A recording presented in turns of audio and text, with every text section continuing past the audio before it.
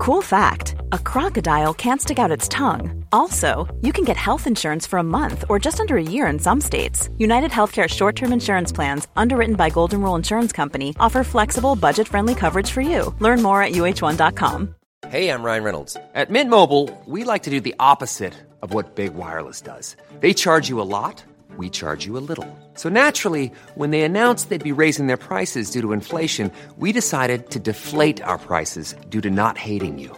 That's right. We're cutting the price of Mint Unlimited from $30 a month to just $15 a month. Give it a try at mintmobile.com/switch. $45 up front for 3 months plus taxes and fees. Promo rate for new customers for limited time. Unlimited more than 40 gigabytes per month. Slows full terms at mintmobile.com.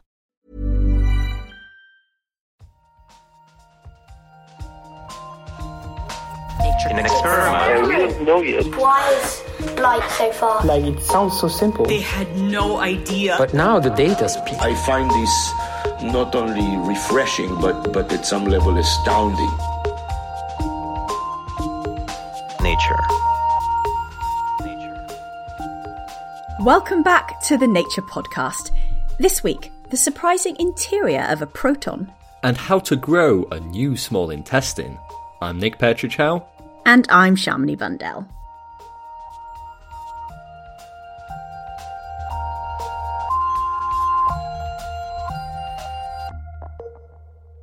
First up, reporter Adam Levy has been peering inside the proton and finding out that this particle is full of surprises. When you think of the frontiers of physics, you might think of high-energy particle colliders probing the limits of our understanding and creating iconic particles like the Higgs boson. You probably don't think of the trusty old proton. And why should you? Most school kids already know all about this particle, that it's positively charged and sits in the nucleus of atoms, making up much of their mass. Boring. Except protons are anything but boring. The closer you look, the more complex these particles appear. Here's physicist Haiyan Gao. So they're not really a point-like particle like electron, for example. It has a very, very rich internal structure.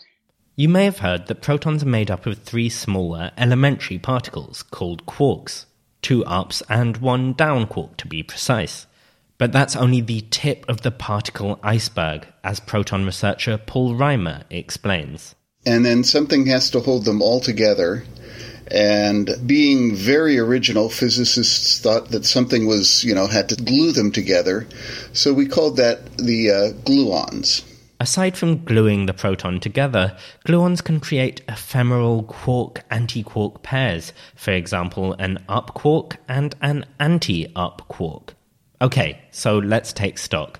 The proton is much more complicated than first meets the eye. We've got the main 3 quarks, but swimming within the protons, we've also got gluons holding everything together, and these quark-antiquark pairs springing in and out of existence. Now, a gluon is just as happy making an up quark and an anti-up quark as it is making a down and anti-down quark. They're not fussy. Plus, up and down quarks, or U and D quarks for short, have very similar masses. This means you should not really expect any difference between the amount of anti-U quark I should expect to see compared with anti-D quark, right? Well, physics has a way of confounding expectations, and there was already some evidence of a difference between the numbers of antiquarks in the proton. So Paul and his team set out to carefully investigate the numbers of anti-up quarks compared to the number of anti-down quarks. They do this using physicists' favourite technique, smashing things together. More specifically, they smash protons into other protons. This can give off shrapnel with a clear signature when a quark and its anti-quark counterpart annihilate. The trick is then to repeat this experiment by smashing protons into neutrons, since a neutron is, in some sense, a mirror image of the proton. So if you do this measurement on neutrons and protons and compare the two, you then get a ratio of the number of anti-down quarks to the number of anti-up quarks in the proton. So that's exactly what Paul and his collaborators did. Previous experiments had shown that for some conditions, the proton preferred anti-down quarks, but that perhaps this preference switched for other conditions. But this new experiment, which is published this week, paints a much more conclusive story. Nature seems to always prefer, within the proton, to make more anti-down quarks than anti-up quarks. And this is a really weird observation, because there's nothing that we know of that should distinguish in nature between it making more anti-up quarks or more anti-down quarks. Haiyan, who didn't work on this study, is intrigued to learn about this clear-cut proton preference for anti-down quarks. So the result is actually very significant and also, of course, very interesting. And it will be extremely exciting or important to understand, the origin for this particular behavior this paper, has reported. Because at the moment, the cause of this imbalance remains unclear. One avenue is through another property of the proton, the spin. And Haiyan also hopes that starting from the fundamental physical laws and comparing the results with experiments could reveal new insights. We would like to see theoretical prediction from computer simulation based on the first principles.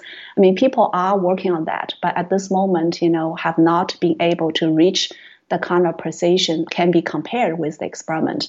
So it'll take some time before physicists can lay this mystery to rest and clarify the complex inner life of the proton.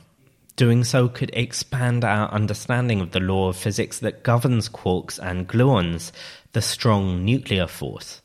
But in the meantime, one thing is for sure. For physicists like Haiyan and Paul, the proton is well worth a closer look. Protons and neutrons, they just continue to amaze physicists. I'm just, speechless when I think about all the exciting things going on in the protons. Sometimes I always kind of think, can I actually somehow get a ride inside the proton just to see what's going on? I mean, it's just fascinating. So this type of exploration is something I've wanted to do all my life, since I was a little kid. And it's really, exciting and sort of mind-boggling that it is my job to look inside the proton and say, hey, what's going on? Yeah, I love it. That was Paul Reimer from Argonne National Laboratory in the US. You also heard from Haiyan Gao from Duke University, also in the US.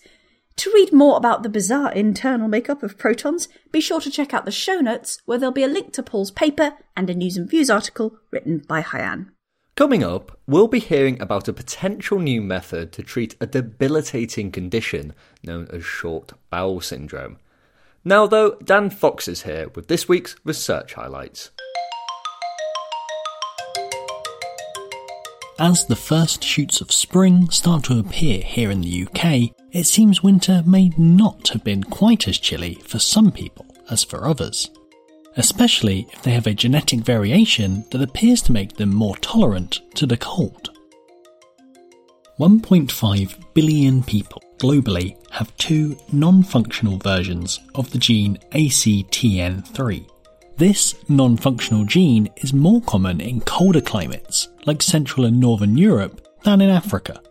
To find out why, researchers recruited a group of volunteers with and without the functional gene, and then immersed these participants in cold water. The scientists found that more of the volunteers with the non-functioning gene could maintain a higher body temperature than those with the functional variant. They also noted that those lacking functional ACTN3 seemed to stay warm not by shivering, but by tensing their muscles, an energy-efficient way to preserve heat. This mechanism could explain why the non-functioning gene became more abundant as humans migrated to colder climates. Chill out with that paper in the American Journal of Human Genetics. For more than 60 years, the rocky relationship between the United States and Cuba has helped to steer tourists and businesses away from the Caribbean island. Now, researchers have found that Cuba's economic and political isolation might also have limited the spread of invasive plants. Researchers used lists of non-native plants to estimate the number of invasive species on 45 Caribbean islands, and found that larger islands tend to have more exotic species than smaller ones. But Cuba, the biggest island in the Caribbean, is home to hundreds fewer such species than expected for its size. The team found that mass tourism seems to favour the introduction of invasive plants, probably because hotels plant exotic ornamental species and tourists carry seeds in their bags or on their shoes. Cuba, with one of the region's lowest share of holidaymakers, has about the same number of invasive species as Puerto Rico, which is 1/10 the size, but has many more visitors for its land area. Read that research in full at Frontiers in Ecology and the Environment.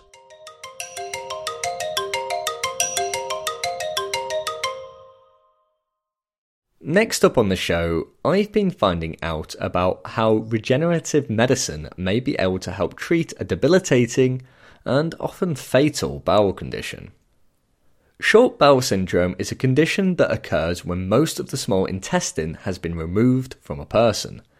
Typically, this is to treat diseases such as Crohn's disease, where the intestine has become damaged or blocked. Without a large part of the small intestine, people are unable to absorb enough nutrients and must be fed intravenously.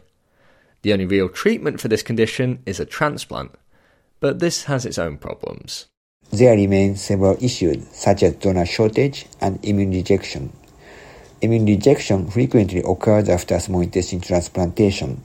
This is Toshiro Sato. This week in Nature, he's publishing a paper about an alternative method to treat short bowel syndrome that could get around problems like donor shortage and transplant rejection. The new alternative uses stem cells to create small, lab-grown intestinal organoids. Organoids are three-dimensional structures derived from stem cells. There are a variety of organoids that are derived from embryonic stem cells and tissue stem cells, and mimic the brain, kidney, liver, and etc. In our case, we isolate the intestinal epithelium from mice, rats, and even humans and grow them in a culture dish as organoids. These organoids have been used in a lot of research, but so far never as a treatment in humans. One of the challenges is that you can use the organoid to grow tissue resembling the small intestine, but it doesn't have all the complicated structures and systems of a fully fledged organ. So how can you go from an organoid to a whole organ? From a lump of cells to absorbing nutrients in the gut? Well, Toshiro looked to the colon. Now, the colon is part of the large intestine, and it has some differences from the small intestine. For example, it lacks villi, small finger-like structures that can help absorb nutrients in the small intestine. But crucially for Toshiro, the colon does have some key similarities to the small intestine. They're both tube structures in the gut. So Toshiro wondered if he could use the colon almost like a scaffold to put the small intestine organoids on so they would grow more like a fully fledged organ. He tried this out in mice by first removing the outer surface of the colon and replacing it with the organoid tissue, and then observing whether this colon-small intestine hybrid grew structures specific to the small intestine, like the villi. Interestingly, after the transplantation of human ileum organoids, the mouse colon started to build up intestinal villi. This result gave us the idea that we can transform our colon into small intestine using organoid transplantation. We call the transformed colon a small intestinalized colon. Creating these small intestinalized colons does actually replace part of the colon, but it's possible to live a long and healthy life with only some of it. Compare that to short bowel syndrome, and it seems like an easy trade-off. The next step was for Toshiro to see if these transformed colons could actually treat short bowel syndrome. Could they replace the small intestine itself? So he developed a rat model for short bowel syndrome and transplanted the small intestinalized colons into some of the rats, but not into others. Without transplantation, all rats lost weight and died within 10 days, whereas rats with transplantation survived longer. To confirm that this greater survival was down to the small intestinalized colons, Toshiro repeated this experiment with two different types of colon. One were the small intestinalized colons that we've been talking about, and the other were colons that had undergone a similar process, but this time using colon organoids. Again, it seemed like the small intestinalized colons treated the short bowel syndrome, and the rats survived longer. There's still a fair amount to be done to perfect this technique. However, Teixeira was encouraged by how similar these small intestinalized colons were to the real small intestine. In fact, one of the most surprising findings was that the colon developed not only intestinal villi, but also small lymph ducts inside the villi, a hallmark of small intestine. Other than lymph ducts and villi, the small intestinalized colons also seem to actually work like a regular small intestine. They even contracted to digest food. And that is something that could only happen if the nervous system was operating similarly to a real small intestine. Whilst there's still a lot of work to be done, this is a great proof of principle that organoids could be used as treatments for disease. And that's where Teixeira is headed next. He's trying to work out how to make such a treatment a reality in humans, to regenerate organs as therapy for short bowel syndrome. The surgical procedure itself is feasible in humans. To take a step further, we need to prove the feasibility of the entire system using a larger animal model, such as pigs. If the safety is proven, it will also open up the possibility of organ regeneration therapy for patients with short bowel syndrome. That was Toshiro Sato of the Keio University School of Medicine in Tokyo, Japan. To find out more about organoid transplantation, be sure to check out the show notes, where there'll be a link to his paper.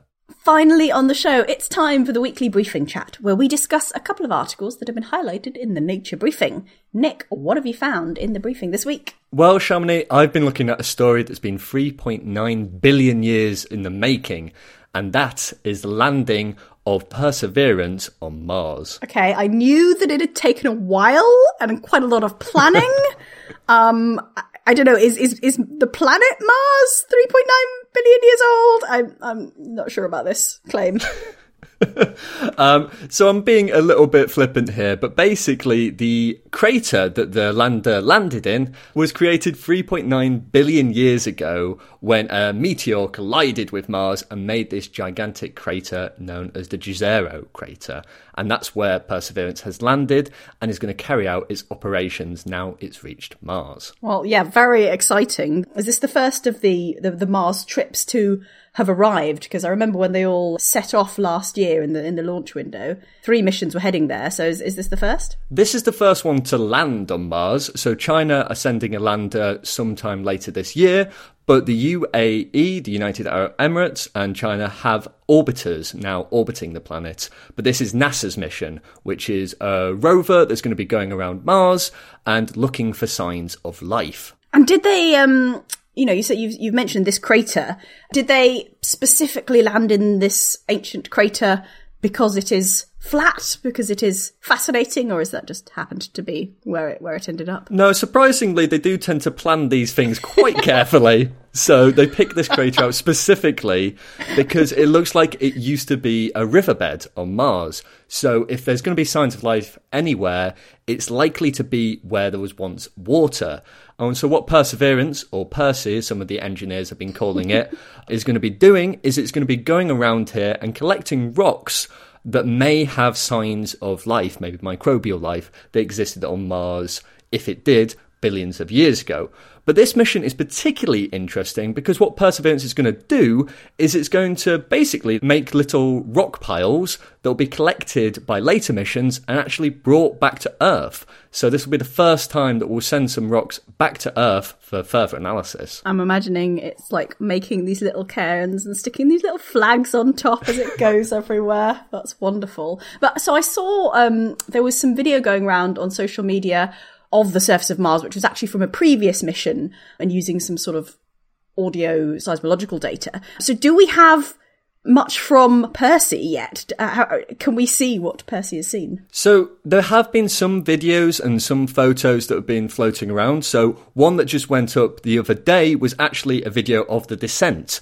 And if you've followed any missions from Mars, you know that descent is one of the most tricky and dangerous parts. But you can actually see the whole process go off. You can see the parachute come out, and you can see this thing called a sky crane come out as well, which was a thing to sort of stabilise the rover as it landed on the planet. And we've got a few images of the surface as well. So far, it looks sort of rocky and barren, to be expected, but I'm sure there'll be many more images to come. It's able to take pictures of the sky. It's actually got microphones on it as well, so we'll be able to get some actual sounds from the planet too. And you said that the little pile of stones, that's for a later sort of mission, so we're not going to have data from that yet. What kind of data can it get? Can it send back straight away? And do we have any of that? Well, it's only just landed there, so at the moment it's just checking itself out and making sure everything is working properly. Some of the things that it will do, as I said, it's got microphones, so it'll gather some sounds from the planets. It'll be able to analyse rocks on the planet, and that'll be how it decide, you know, is this maybe a rock where there's some evidence of life and things like that. But it also has a helicopter on board, so it's going to be able to send out the first flying vehicle on another planet to fly around and study the planet's surface. That is so cool. It's pretty hard to beat a story like this, as seeing what the surface of another planet is like. I think I have a also pretty exciting story from the briefing, however. Certainly the headline sort of jumped out at me when I read it, which is about talking to people who are dreaming. Talking to people who are dreaming.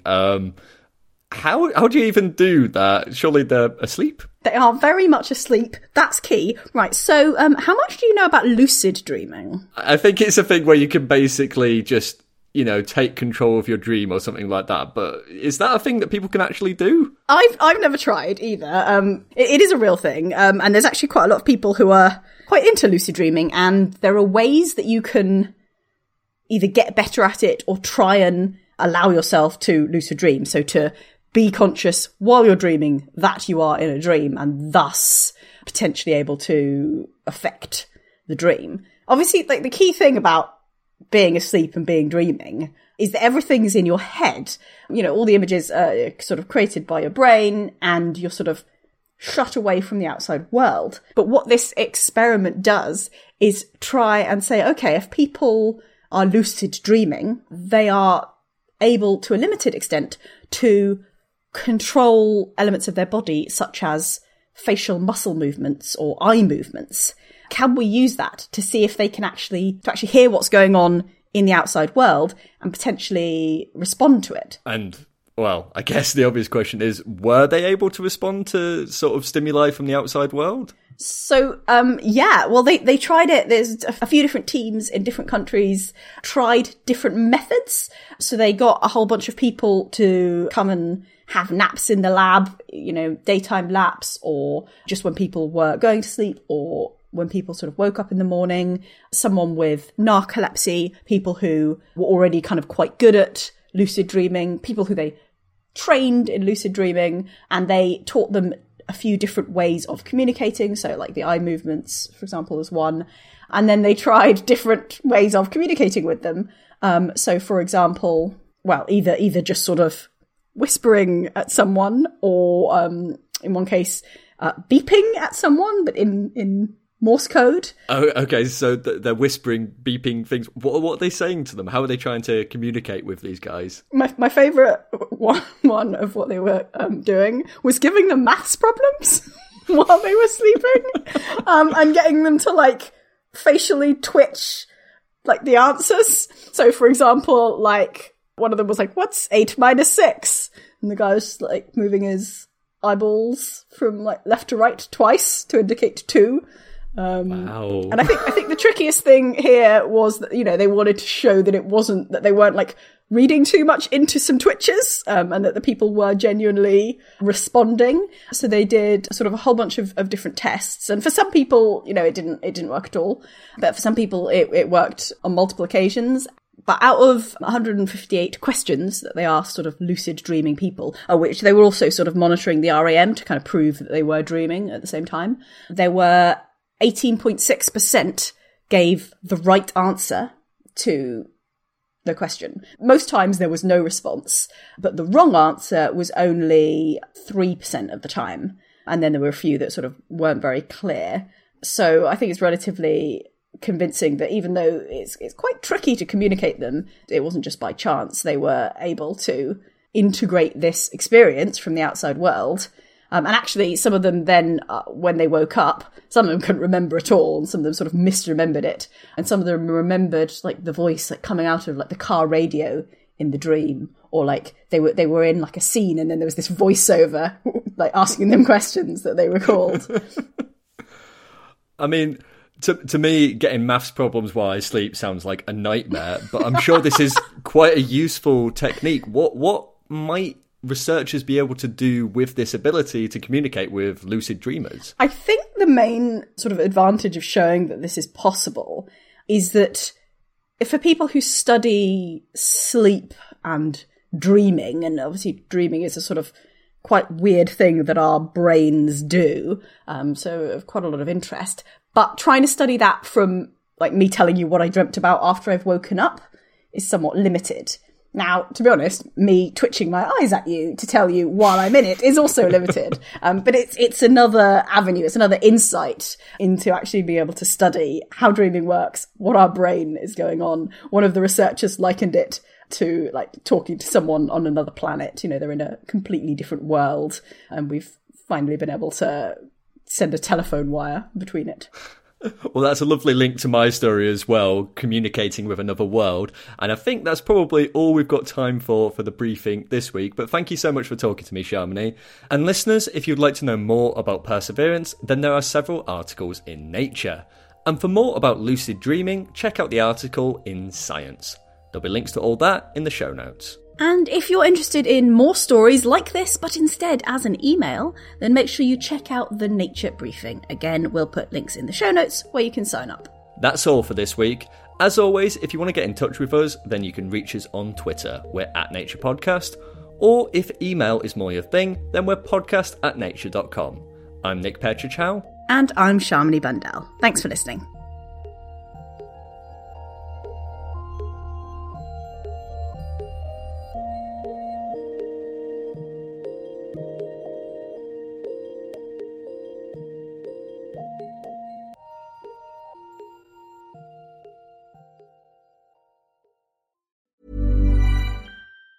Planning for your next trip? Elevate your travel style with Quince. Quince has all the jet-setting essentials you'll want for your next getaway, like European linen, premium luggage options, buttery soft Italian leather bags, and so much more. And it's all priced at 50 to 80% less than similar brands. Plus, Quince only works with factories that use safe and ethical manufacturing practices. Pack your bags with high-quality essentials you'll be wearing for vacations to come with Quince. Go to quince.com/trip for free shipping and 365-day returns. Here's a cool fact. A crocodile can't stick out its tongue. Another cool fact, you can get short-term health insurance for a month or just under a year in some states. United Healthcare short-term insurance plans are designed for people who are between jobs, coming off their parents' plan, or turning a side hustle into a full-time gig. Underwritten by Golden Rule Insurance Company, they offer flexible, budget-friendly coverage with access to a nationwide network of doctors and hospitals. Get more cool facts about United Healthcare short-term plans at uh1.com.